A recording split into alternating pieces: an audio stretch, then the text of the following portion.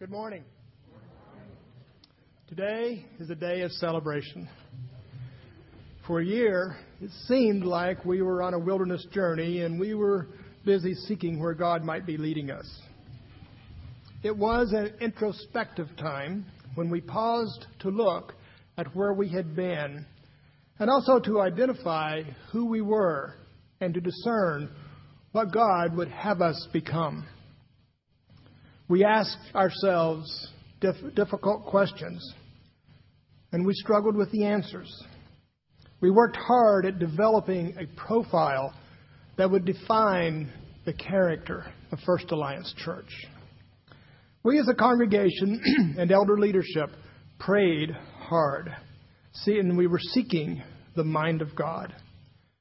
And we prayed that as He prepared our new shepherd, that He would also work in our own hearts and minds so that we would be sensitive to His leading and that we would have discernment to His will.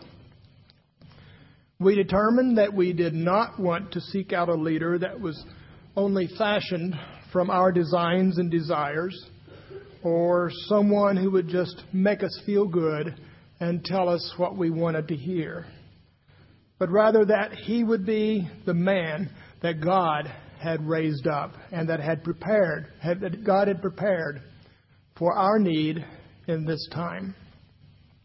As our elders fervently sought the will and the leading of God, we firmly believe that God has graciously and in His sovereignty answered our prayers. Today we rejoice. We give thanks to God, and we affirm that God has led and brought Mark Harris to us as our lead pastor, our shepherd, the man through whom God will reveal His vision for the next chapter in the life of First Alliance Church. Today, as we worship our sovereign Lord, we give Him glory and praise. We lift high His name and boldly proclaim that God is Lord over all. God is good. All the time. All the time. God is good. God is good. All the time. And all the time. God is good. To God be the glory.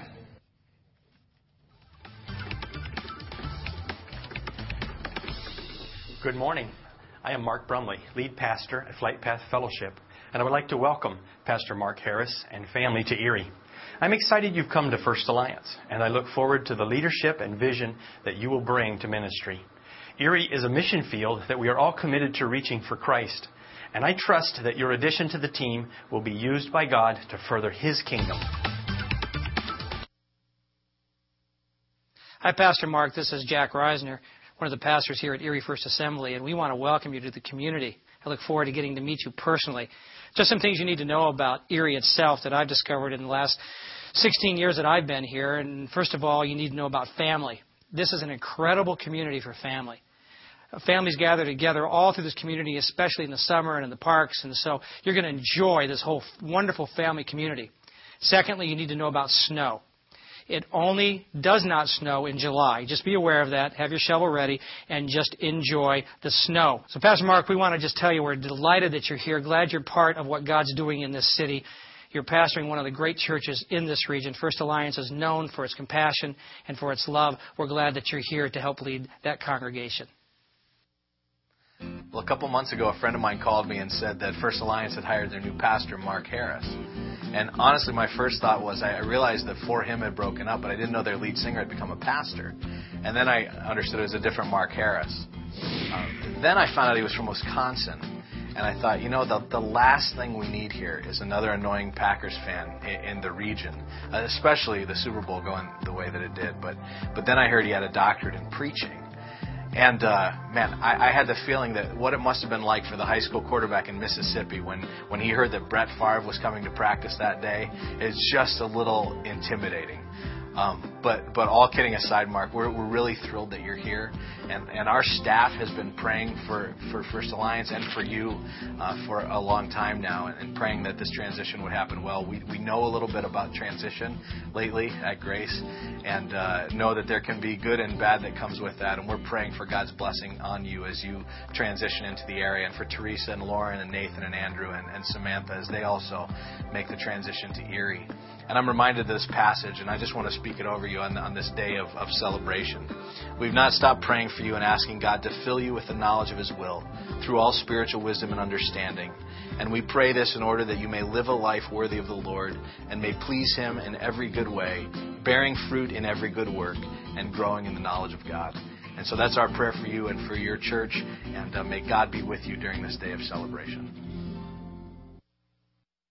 Would you listen along this morning as I read from Scripture? I'll be reading from the prophet Jeremiah and also the epistle of 1 Timothy.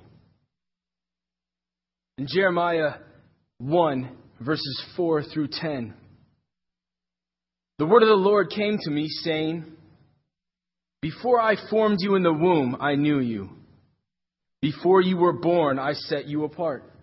I appointed you as a prophet to the nations." "Sovereign Lord," I responded, "I did not know how to speak. I am only a child."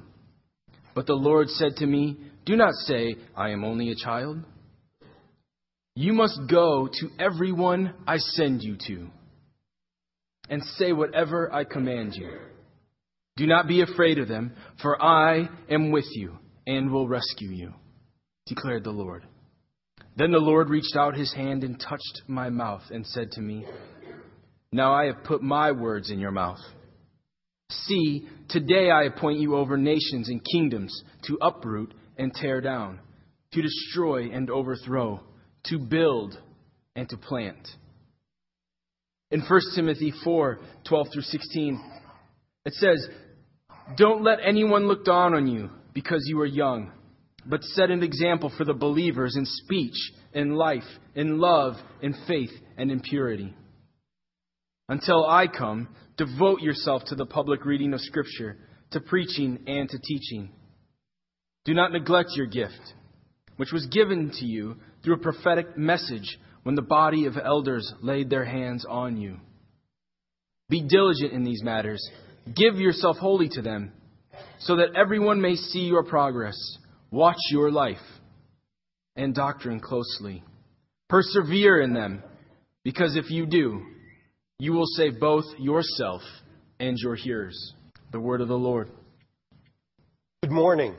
It's an honor to be here this morning. I'm delighted to be here again, to preach again, and to welcome our pastor. The first thing that I received was a piece of paper, and I saw my name and the letter 8 alongside of it. And so I said, "What does that mean?" And they said, "Well, you have 8 minutes to deliver your message." And I was just, okay. So here's you know that it takes 8 minutes for a preacher to just clear his throat and to get into his introduction, right? So here we are. Here's what happened. In the early service, I gave the first quarter of the message. I'm going to give you the second quarter, and you're invited to lunch with me for the second half. Okay? So here we go. In 8 minutes, Lord willing. I'm looking at the clock. I know my time now. What the Lord impressed upon me, Pastor Mark, is a passage that Jesus delivered to many people who gathered around. It was early in His ministry. In fact, it's the Sermon on the Mount. The very beginning of the Sermon on the Mount begins with the Beatitudes. And the first Beatitude is this: "Blessed are the poor in spirit, for theirs is the kingdom of heaven." Blessed is the poor in spirit, because theirs is the kingdom of heaven. Literally what this passage says, as I understand it, is blessed are those who are bankrupt in spirit, because of them is God's kingdom. Blessed are the poor in spirit, because of them is the kingdom of heaven. And then Jesus builds from there on. Not only are you getting just the second quarter, but technically this message is directed to pastor. But you can listen in as well, okay? So it's a 2-for-1 deal. A 2-for-1 deal just for you. Pastor, I believe that what this passage, what this phrase is talking about, blessed are the poor in spirit, is that we need to be humbly and dependent upon the Lord. So that our spirit, so that whoever Jeff is, my name is Jeff Norris. If you don't know that, it's not that we're full of Jeff, but Jeff, there's less of Jeff and more of Christ. When John the Baptist was on earth and he was becoming popular, and then his popularity diminished and people started transferring their trust to Jesus, they came to John thinking that this would upset him. But John said, he must increase, I must decrease. Pastor, that's a key in understanding this passage. Blessed are the poor in spirit, for of them is the kingdom of heaven. Along with that, not recently, I saw the title of a bestseller. I actually read the book. It's called How Full Is Your Bucket? Anyone seen that? How Full Is Your Bucket? Anyone read that? Oh, good. So I can make up anything I want. Actually, I did read the book, but the title of the book just grabbed a hold of me because of what the Lord was doing in my life. Not recently, actually it was before December, we were out on vacation, and Lynette and I went kayaking, and I fell backwards and hurt my shoulder, my left shoulder. I caught myself. And then I was out scouting for bear and climbed up a tree and fell out of a tree. I went to go see my doctor, and then I went to a specialist. And this specialist just took on a piece of paper, not unlike the paper I had this morning with the number 8 on it, but he took a piece of paper, legal size, in red letters and wrote a big 51 on it and just began circling it and said, what does this mean to you? And I'm like, I don't know, like my age? Yeah, would you please act it? So anyway, this same doctor operated on my shoulder. I totally tore my rotator cuff and tore 2 bicep tendons as well. And so he had the surgery, and then that happened on Friday. And I said, so Sunday, can I preach? And he just looked at me. And he said, you'll do it anyway, right? I'm like, yeah. And so, well, go ahead then. If you can tolerate it, they can tolerate it. Then a week or so later, my son's car broke down, a pickup truck, and it needed all kinds of stuff. Brakes, ball joints, motor mounts. And so, who needs a sling? You know what I mean? Who needs a sling? Are you with me? Who needs a sling? It's an annoyance. So I threw the sling away, and I'm working on this car, and I'm doing all this stuff. And then I see my PT, and he is on me like ugly on ape. I mean, he's on me like white on rice. I mean, he is yelling at me. What in the world do you think you're doing? You've probably ripped those tendons out and retorn your rotator cuff. And I mean, he was just all over me. And through that, the Lord pounded upon me this verse. Blessed are the poor in spirit. You see, I was raised on Clint Eastwood and John Wayne and pull yourself up by your bootstraps. Good, clean violence. Amen? And the Lord just flat out pounded on me and pounded on me. Because the reality is, I was not poor in spirit. I was full of Jeff. And the very first beatitude is, blessed are those who are bankrupt in self. Poor in spirit. You see, the idea about how full is your bucket. See, if you've got pride and conceit and all of these things of yourself in that bucket, if your bucket is so full, then God can't fill it because it's already full. Amen? But what can God do with an empty bucket that has been cleansed? With an empty bucket that has been cleansed, He can fill with His Spirit to overflowing. The Lord Jesus can come and dwell in it and live His life through that empty bucket. So that when the bucket gets shaken, and things happen to shake the bucket, don't they? I bet that some of us driving here this morning got our bucket shaken a little bit. Amen? I was following someone and they stopped at a light and good grief, the light turned green and they just sat there and they moved up a little bit and I almost started going around them. They actually came to early service. I'm glad I behaved and didn't just... Or moms and dads putting the kids to bed or teenagers to bed. Or you see, a bucket's full of self. and that bucket gets shaken, what comes out? Self. So, Pastor, how full is your bucket? How full is your bucket? You are a person of tremendous talent, skill, ability, a wonderful personality, great education, great training, great background, great experience. But my brother, how full is your bucket? May I challenge you to start every day, to start every conversation, to start every encounter, to start everything with an empty bucket by dying to self. And by asking the Lord God Almighty, Jesus himself said, if you being evil know how to give good gifts unto your children, how much more will your Father in heaven give to you the Holy Spirit when you ask?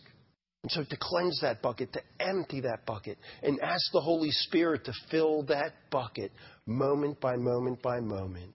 And then claim those words of Paul, I have been crucified with Christ. Nevertheless, not I live, but Christ liveth in me. The life that is lived in the flesh is lived by faith in the Son of God who loved me and gave himself up for me. So, Pastor, how full is your bucket? As you have accepted this call, may your bucket begin by being empty of self. But then, may it be filled with the Holy Spirit. And may you be filled with the Lord Jesus Christ. If a man remain in me and I in him, he will bear much fruit. Much fruit to the Father's glory. My brother, how full is your bucket?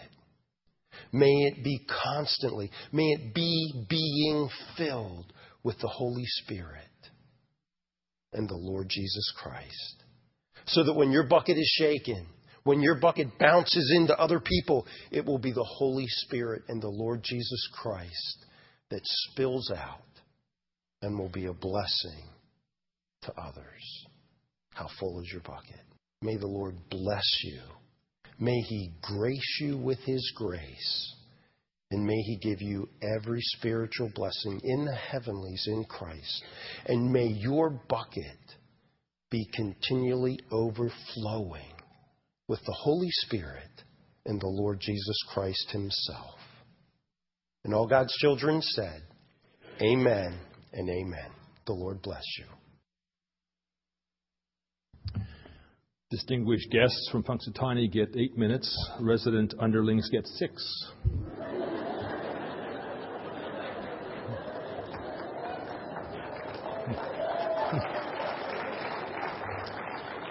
On behalf of the church body, I do want to thank you, Dr. Norris, for coming and sharing this day with us. It means a great deal to us that you would do that. Thank you. Well, today marks a brand new beginning for First Alliance Church. It's a day full of hope and full of praise to God for the coming together of pastor and people. A day full of hope for the future. As we open this new chapter together, I'm reminded of God's words spoken through the prophet Isaiah in chapter 43, when he said, do not remember the former things or consider the things of old. I am about to do a new thing. Now it springs forth. Do you not perceive it? And today we would say, yes, Lord, we see it. It's not that the past doesn't matter, but that we build upon it as we stand on the shoulders of those who have served before and focus on the new and different things God wants to do in our midst. I want to remind us all that no successful, healthy ministry is ever a one-man show. Although we install Mark today in the special office of senior pastor, called and set apart by vows of faithfulness, we are bound together in a partnership. A partnership marked by a shared message, by mutual service, and by love. We're in this together. Therefore, I would charge us all as God's people gather together at First Alliance Church with these things. First, we must expect a change. That's because the Father still calls us, His Son still walks among us, and His Spirit still breathes upon us. We have called Mark to help us discern God's leading, to encourage us along our journey of becoming more like His Son, and to lead us in reaching a lost and dying world with a life-changing message of the gospel. Change will come as our years unfold together. Change that should not alarm us or disturb us, but change that comes from the fresh winds of God's Spirit blowing across His people. Second, we must remember that we are called together as the body of Christ to carry out God's purposes. Mark is not a proxy for our labor. Paul reminds us in Ephesians 4 that each of us has been given special gifts, not for personal acclaim, but so the church would be equipped for the work of ministry, for the building up of itself in love. We can expect to be comforted by Mark's ministry, but we can also expect to be challenged and confronted by it as well. We already have. Our little corner of the world needs to know God's love and grace through each one of us. This is a partnership of people and pastor on behalf of a mighty and merciful God. We have been called to holy work. And third, we must honor Mark's ministry. While this is a partnership, there is also a peculiar setting apart that happens when a man accepts a call from a trusting congregation and takes installation vows of faithfulness. In honoring Mark's ministry, let us first of all pray for him. Pray that he will know the mind of Christ as he leads us and teaches us. Pray that he will be protected from the evil one. If anyone in this place will wear a target on his back, it is our lead pastor. Pray for him for God's protection. And let us tell him that we're praying for him and for Teresa and for their children. And let us determine to understand that there will be times when he will need to be with them rather than with us. And let us encourage him as our pastor, our teacher, and our friend. Notes and emails are better than phone calls, but please don't expect to reply to each one. He'd be a very busy man. Indeed, today affirms once again that by God's grace we are partners in the sharing of the gospel. May we continually remember that He has called us to this time and this place for a reason, that He has work for us to do. And may God give us, pastor and people, many good years of serving Him together. Paul wrote, "May God Himself, the God of peace, sanctify you through and through. May your whole spirit, soul, and body be kept blameless at the coming of our Lord Jesus Christ. The one who calls us is faithful, and He will do it." Amen. It was July 1974 when I went to camp for the first time. I went to ride burros and shoot air rifles and chase girls.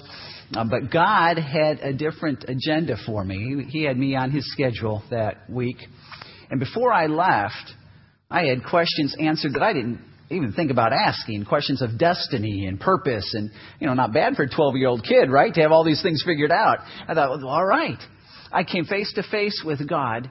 And I knew He was my Savior. He was going to take me to heaven. He was up there waiting for me one day and all of that. But I came to realize, no, He wants a relationship with me right now.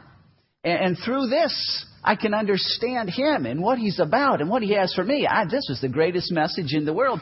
And I knew at that point, God would have me to be a senior pastor. And I've never wavered from that much. I remember I was at Moody Bible Institute, and I really got involved with the inner city ministry, especially the students, the kids who are growing up in the projects, different life. And so I worked a lot with them, and I remember my senior year, one of the directors from one of the large inner city youth missions contacted me, and I knew him, and he and I went out, and he asked me if I would come and work alongside of him and give the rest of my life to inner city youth work, and then when he left, he'd pass the baton to me. And I remember sitting on Culbertson dorm at Moody, big window. I'm looking out over the Sears Tower, and I sat there for I don't know how long, wrestling with this in my heart. And when I got up, I had known that God had called me to the local church. And so I renewed my commitment to the senior pastor at the local church. This is what God has me for. Then I graduated from Columbia Bible College. If you know anything about Columbia, very mission school. So I came out of there and I was going to be a missionary. And I had applied with international teams. I was accepted, believe it or not. And I was going to Asia.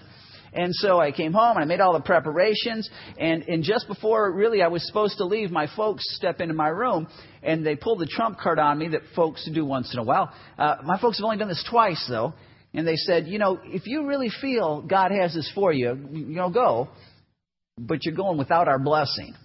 I thought, without the parents' blessing, I had enough Bill Gothard and me. I couldn't go. I'm kind of wrestling with this. What do I do with this? And about that time, Appleton Alliance Church called me on the phone.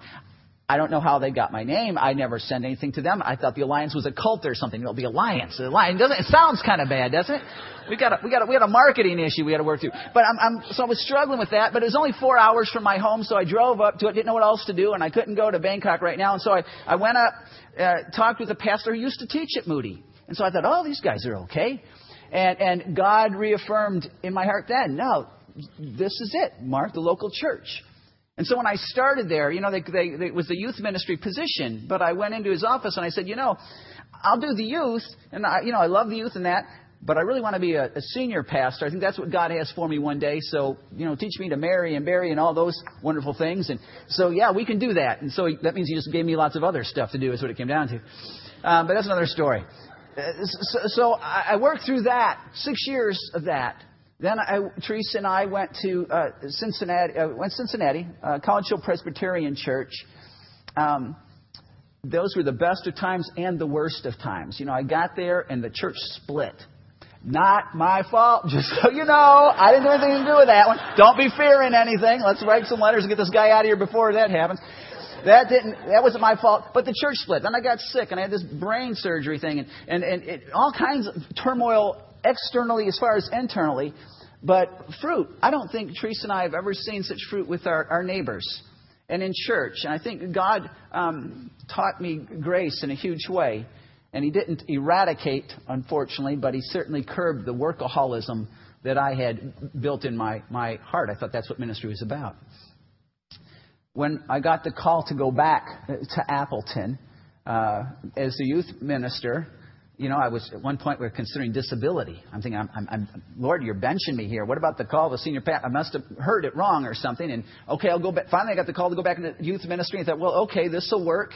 So I did that for a while. My heart was really there. Then they moved me to be the executive pastor at the church. They quickly moved me out of that and moved me into being the associate for adult ministries. And then I went to being the teaching pastor. I think they just couldn't figure out what to do with me, so they kept bouncing me around. Who knows what it would be next? But they kept bouncing me around. But the teaching pastor was an incredible position. I mean, the church was flying. It was moving in the right direction. I couldn't have wrote a better job description. I did nothing. I showed up at church. I hung out in the office. I studied all the time and preached. Well, you can't get better than this, right? And so this was on my heart. But yet, there was still this holy discontent, I call it. Enjoying what God had for me, but thinking, Lord, that senior pastor thing, that's okay. And every Friday back to when I probably came out of camp, 12, I would be praying for myself. That was my day. I had my prayer notebook, prayed for everybody else throughout the week. But that was my day. I really prayed for God's will. What is it you have for me, Lord? And if this is it, this is great. Thank you. A lot of other pastors would die for this. Thank you. But if it's something else, would you let me know? And I came across First Alliance Church's ad, I think, on a web page thing. I contacted Dr. Norris, sent him my stuff, ended up having a conversation with him on the phone. And one of the questions he asked me was, Mark, why should First Alliance Church hire you as their senior pastor? And I said, well, I don't know if they should. I don't know anything about the church. I don't know about their makeup. I don't know about their vision, their goals. I don't know about how we mesh. I don't know if they should do that. And it was a great conversation. And I hung up. I thought, man, I would love to work underneath that guy. That would be good. I talked with the search team, and it was a wonderful conversation.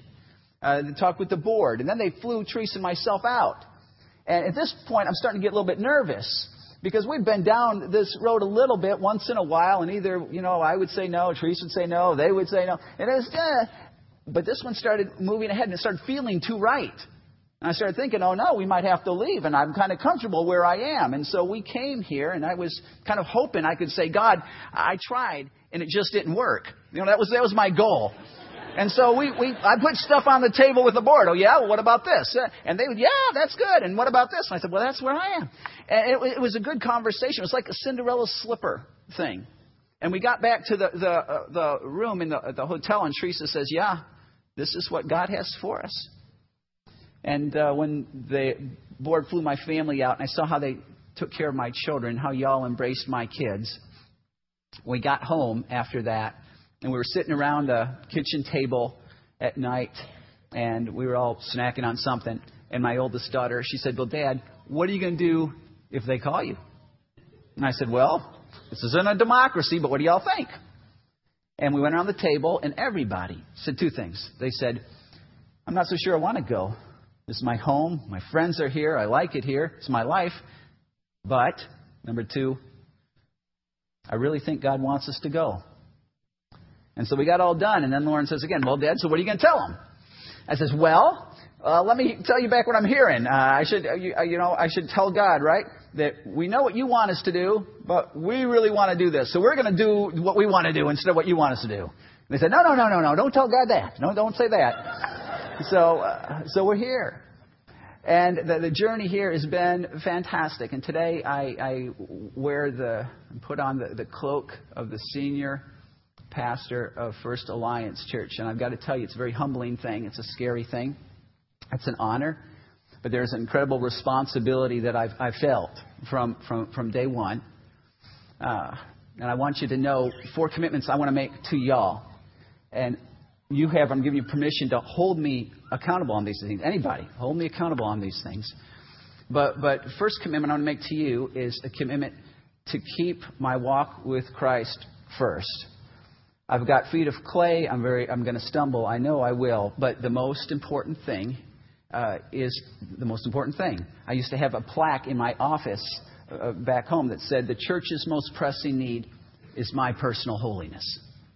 And that's true. It's not a sharper illustration for a sermon. It's not another program.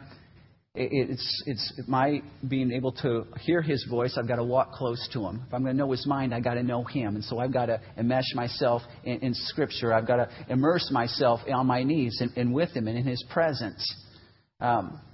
It's imperative. And so that's my first commitment to y'all, that I will seek Him first.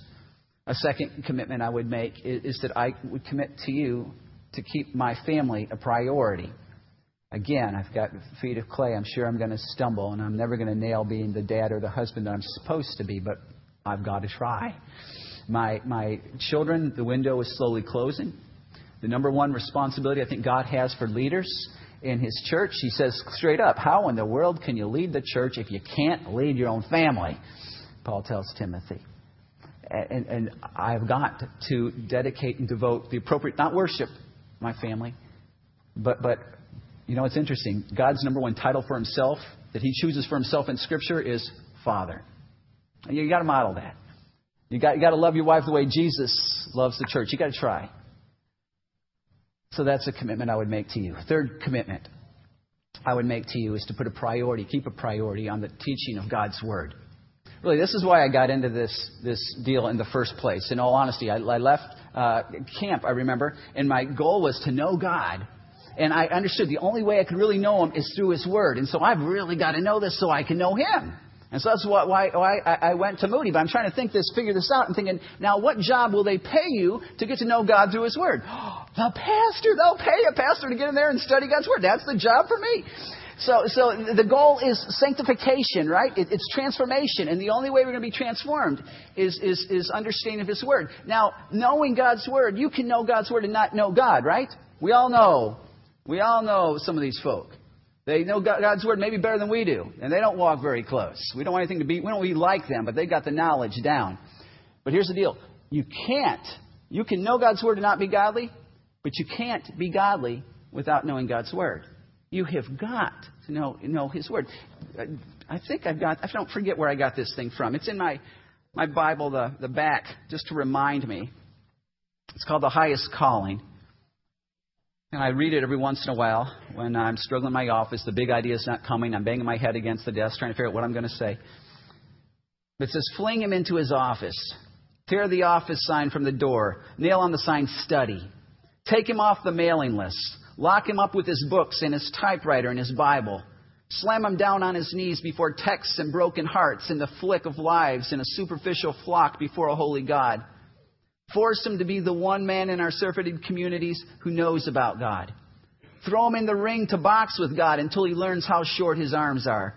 Engage him to wrestle with God all the night through and let him come out only when he's bruised and beaten into being a blessing. Shut his mouth forever spouting remarks, and stop his tongue forever tripping lightly over every non-essential. Require him to have something to say before he dares break the silence and bend his knees in the lonesome valley. Burn his eyes with weary study. Wreck his emotional poise with worry for God. And make him exchange his pious stance for a humble walk with God and man. Make him spend and be spent for the glory of God. Rip out his telephone. Burn up his ecclesiastical success sheets. Put water in his gas tank. Give him a Bible and tie him to the pulpit and make him preach the word of the living God. Test him, quiz him, examine him, humiliate him for his ignorance of things divine.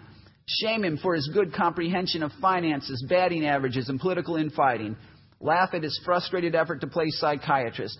Form a choir and raise a chant and haunt him with it day and night, saying, "Sir, we would see Jesus." When at long last he dares to say the pulpit, ask him if he has a word from God. If he does not, then dismiss him. Tell him you can read the morning paper and digest the television commentaries and think through the day's superficial problems and manage the community's weary drives and bless the sordid baked potatoes and green beans better than he can. Command him not to come back until he's read and reread, written and rewritten, until he can stand up worn and forlorn and say, "Thus saith the Lord." Break him across the board of his ill-gotten popularity. Smack him hard with his own prestige. Corner him with questions about God. Cover his demands for celestial wisdom and give him no escape until his back is against the wall of the Word. Sit down before and listen to the only word he has left, God's Word. Let him be totally ignorant of down the street gossip, but give him a chapter and order him to walk around it, camp on it, sup with it, and come at last to speak it backwards and forwards until all he says about it rings with the truth of eternity. And when he's burned out by the flaming Word, when he's consumed at last by the fiery grace blazing through him, and when he's privileged to translate the truth of God to man and finally transferred from earth to heaven, then bury him away gently and blow a mute trumpet and lay him down softly. Place a two-edged sword on his coffin, and raise the tomb triumphant, for he was a brave soldier of the Word, and ere he died, he had become a man of God. That which is going to change us, me, you, is going to be the Word of God. I think God showed me a couple of weeks back. God and I were hanging out, and he said, Mark, hang on, you got something wrong here. You think I brought you here to use you? Oh, no. Maybe I'll use you. I brought you here to teach you. This is the next step. And you said you want to get to know me. This is the next step. And you get to know me. This is part of the sanctification process for me. And it's my desire to open God's Word to my commitment to you to come prepared with it. A fourth commitment I would make to you is in the area of leadership. I would commit to lead in a way that I would trust to honor God with. I'm certainly not the sharpest knife in the drawer. I recognize that. And God has given us a team with the elders, with the staff, to pray through and to think through and to counsel with at different times. I want to make sure that the decisions I make are not the least controversial or the most popular or the ones that are going to be less confrontational. But the decisions we have to make are the ones that would honor God first and foremost. You know, when I was at school, Gordon Conwell, Haddon Robinson, I don't know if you're familiar with Haddon or not. Haddon's kind of a big name in the homiletics arena. And there's like 30 of us want to be pastors. The first day of class, and Haddon walks in, and we're all kind of in awe because of this guy. He's got this real gruff voice. And he says, "I hope you'll like me. But frankly, I don't care. It's just my job is to make you the greatest preacher you can be." Now, you need to know, I hope you like me. And frankly, I really do care. I really do care. But there's just too much at stake, isn't it? The time is just too short to make decisions that we are thinking through. Now, who's going to be upset and who's going to be discouraged? We've got to choose to do what God would want us to do. And no doubt, everybody sitting here, there'll be a time when you'll say, "Yeah, but he blew it on this one." No doubt. And I may. But we have to seek God with that direction. So today I put on the cloak, the senior pastor of First Alliance.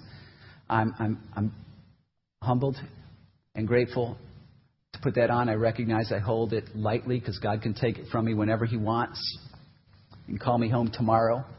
If the cloud moves, you've got to move, right? You're in the desert. He's the king. But this is my heart, just so you all know. My goal in coming here is to finish off the rest of my full-time ministry days here.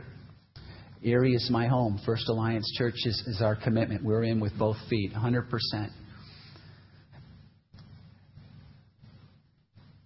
And understanding that, I've got about 2 decades probably left before it'd be time to take off the cloak and pass it on to the next person. And so my goal for me, for us as a body, is in that 2 decades.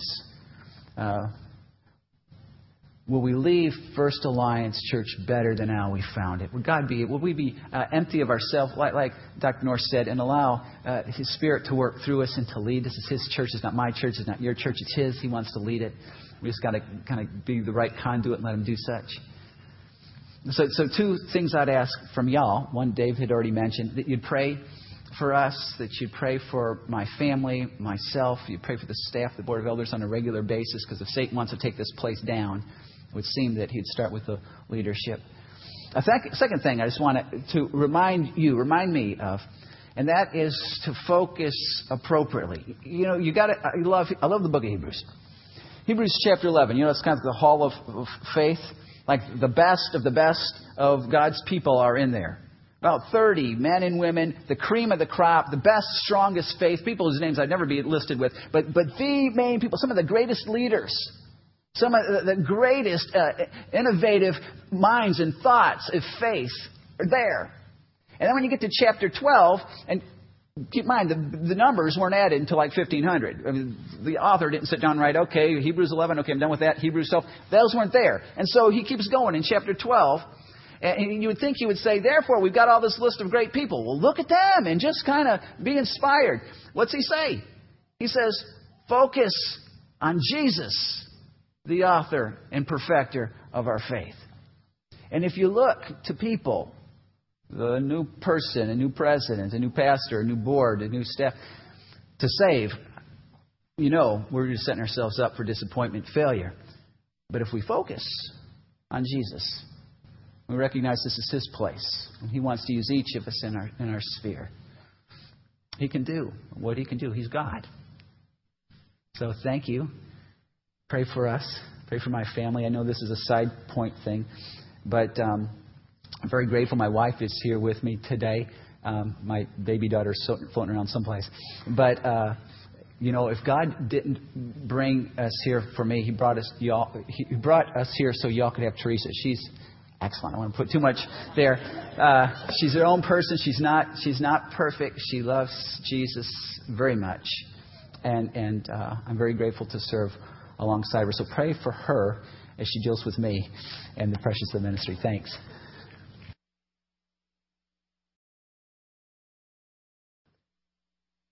I know I shouldn't dwell on these number things, but since they've been brought up, you know, they had the distinguished guest was 8 minutes. Those with a nice head of gray hair was 6 minutes. And the youth pastor, 2 minutes.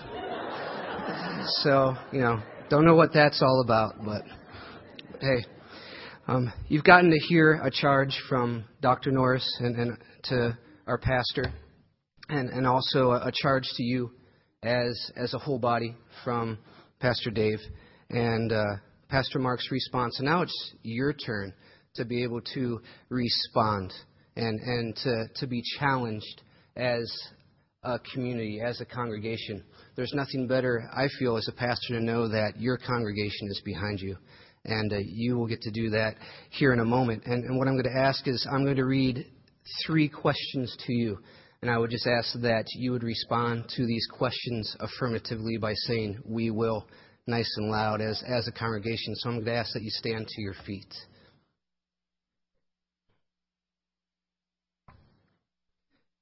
People of God, will you receive Pastor Mark Harris as a messenger of Jesus Christ, sent to serve all people with the gospel of hope and salvation, and will you regard him as a servant of Christ?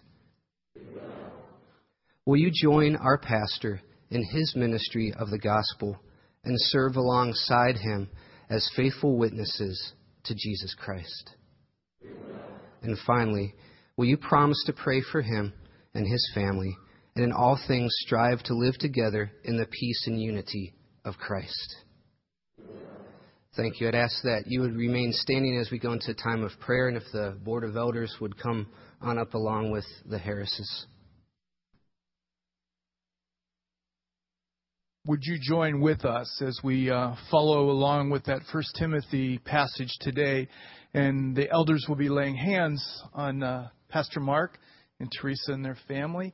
But agree, we are coming before the throne of God, and we are placing someone very precious to us before his altar. So follow along with us and pray. Please pray with us. Our most gracious Heavenly Father, we're so thankful that you are a living God, a God that you want us to talk to, that you want us to interact with, because only through those interactions and those prayers and the reading of your word do we discover your will for our lives, both as individuals and as a group and body of believers here at First Alliance. We know, dear Lord, that those prayers are so important. And we're so thankful that your congregation here at First Alliance is committed to the importance and value of prayer. Those prayers, along with the prayers of and support and assistance of Dr. Norris and those at the district office, have led us along this journey. A journey that was not without its bumps, not without the difficulties and distractions that come from an imperfect people trying to discover and carry out the will of you, a perfect God. But we are grateful that the prayers of your people, for the search committee, for the Board of Elders, and for we as a congregation, have led us to this point. They led us through the interviews, the deliberations, and the decisions, and this final decision that brought Pastor Mark and his family here to us in Erie at First Alliance Church. We're so grateful for your leading, for leading us to Pastor Mark, but also we're thankful that you spoke to Pastor Mark, to Teresa, their children, that you had them be open to your leading to bring them to us here in Erie. And as we've heard, the children, even the children, those that are so precious, realize the importance of following you rather than their own desires.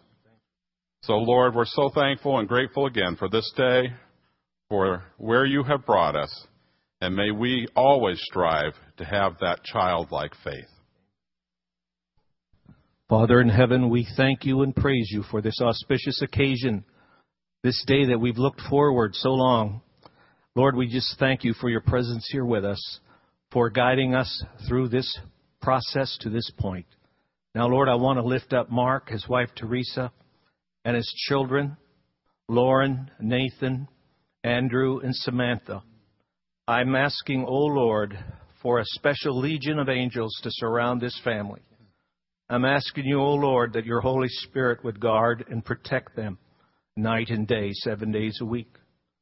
May they know, Lord, that everyone in this room is on their side. May they know that everyone in this room is in their corner. But most importantly, may they know whether trial, tribulation comes, or sorrow, or blessing, or prosperity and success, may they know and experience that their anchor holds within the veil on the rock, Jesus Christ. He's the only one that can sustain us and keep us through whatever life throws at us. Lord, may Mark give priority to his family. May he lead them and show them what it means to have a true godly father and a true godly husband. And may Teresa be a true godly wife. And may this relationship bloom and blossom. And may this family be an example to all of us. May they not consider themselves in a fishbowl, but may they know that they're loved and cared for by every one of us, and by you especially. Thank you, Jesus, for bringing this family to us. In Christ's name. Lord, you have given us two of the most significant events in life that we experience are death and birth. And Father, we have, as a church have experienced death. Death of an era of Pastor Rick's leadership. And Lord, we as a congregation have experienced that death as maybe as a cousin might experience a death, maybe taking a day off work and paying respects. But Father, our staff has experienced the death of that era as a brother or a sister, as a father or mother or a son or daughter. Taking time to mourn, Lord, an era of vital ministry, of excitement, and of being in lockstep, Lord, with the excitement of that old era. And Father, throughout this search process, it's like the pregnancy period, Lord, where there are cravings, there are pains and morning sickness, and Father, the staff experiencing that not as a friend looking in from the outside, but as a person who is deeply tied to the one who is pregnant, and the difficulties day after day in getting through that time.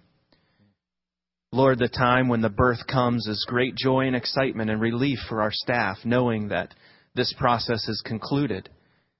But as the baby comes home, there are sleepless nights, there are dirty diapers, there are sicknesses and illnesses throughout the early days of the new era. Father, we are excited for the new era. Yes. The staff looks forward to this new era, and yet it is not without the challenges and difficulties of raising a young baby. Father, we pray that in every way for our staff, you would help them to deal with your hand through the death of an old era and the birth of a new era. Father, Mark recognizes just how key this team is. And Father, may in every way you bring them together as a family to raise up a new era of First Alliance Church. Amen.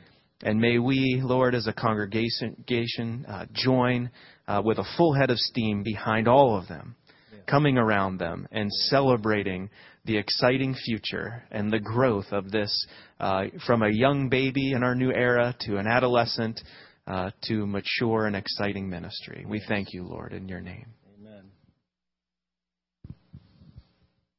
Father God, clearly you have sent us a servant, a brother, someone that we can truly like and love. But Lord, you have also sent your man here. He is your sent one. And so, Father, right now, we just give you great praise and thank you for the culmination of a vision that you had given him at a camp long ago. Father, it's good to be catching up with you, for you have already seen what is happening this day, and you also see what will happen in this church for years to come. There are many people in this city that have yet to come to know you, but yet, Lord, you are calling them even now. Father, we gather together for Pastor Mark. And Lord, we're reminded the words that you gave to Joshua to repeatedly to be strong and courageous. Lord, to take the word of God that you gave to Moses and to keep those continually upon his lips, to meditate upon them in his heart and to be obedient to them. Father, like Joshua, let Pastor Mark lead us into new territory for the kingdom. We pray that your Spirit would give him vision, that you would speak through the Word of God clearly to us, and Lord, that we would be following hard after Jesus Christ. Lord, continue to bless him, anoint him with your Spirit, have him to preach the good news, and let us to receive it. Lord, give us eyes to see the oppressed and those that need you, that are lost. Give us ears to hear the word of God and a heart that's true to obey it. Father, we just love this man. We love this family and ask your anointing and your Spirit to be poured out on them in a way that's pressed down, shaken together, and just overflowing, Father. For you are our God. There's no man that's our God, but you are our God. So we trust that your word is just and true, and we will hear from you in this next season of First Alliance Church. So, Father, the Father, Son, and Holy Spirit, we ask your anointing upon Pastor Mark and your blessings to us. In Christ Jesus, amen.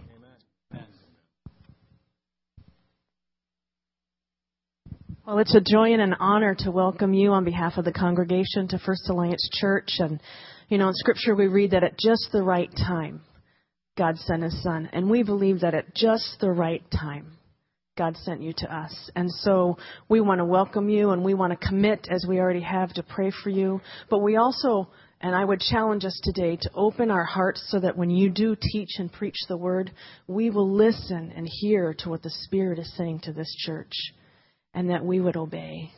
And so I commit my heart to be open to that. Everybody say amen.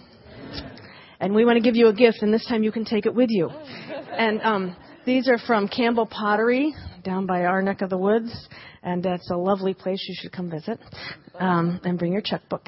And you can display those in your home. And we just want to say welcome. We love you. We commit to following your leading and the leading of the Lord as He leads us on to wherever He would have us go. So thanks very much.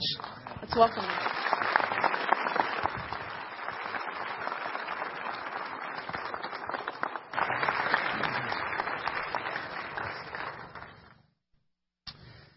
Afterwards, I believe there's a reception across the hall. Don't run out too quick. We'd love to meet y'all. Let's take a moment and pray. As we commit this time to you, Lord, we're conscious of the fact that we only have so many heartbeats, God, and so many breaths, and that we'll stand before you one day giving account of how we use them. Lord, you know we want to use them for your kingdom's sake. That's why we're here. And so, Lord, we would pray.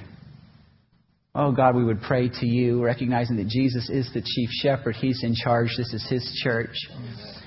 Oh, Lord, would that be so evident to the people around us?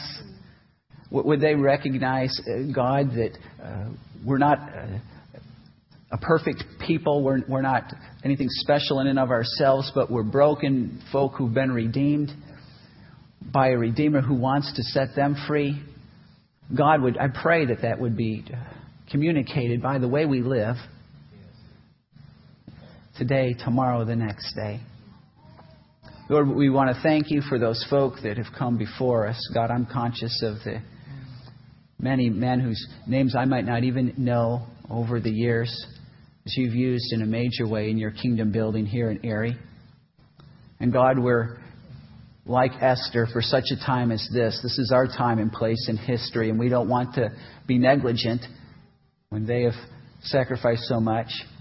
And God, we would pray that those who come behind us do find us faithful, and that we leave FAC better and stronger and committed to you, folk coming in and excited about knowing you, with lives changed and marriages put back together and people understanding hope and what life's about in this materialistic world. God, would you do that? We would ask that would be so. And so, Lord, we commit this place to you. We pray that you would remind us regularly that you are in charge. This is your church. And we'd be pleased to be exalted here. In Jesus' name.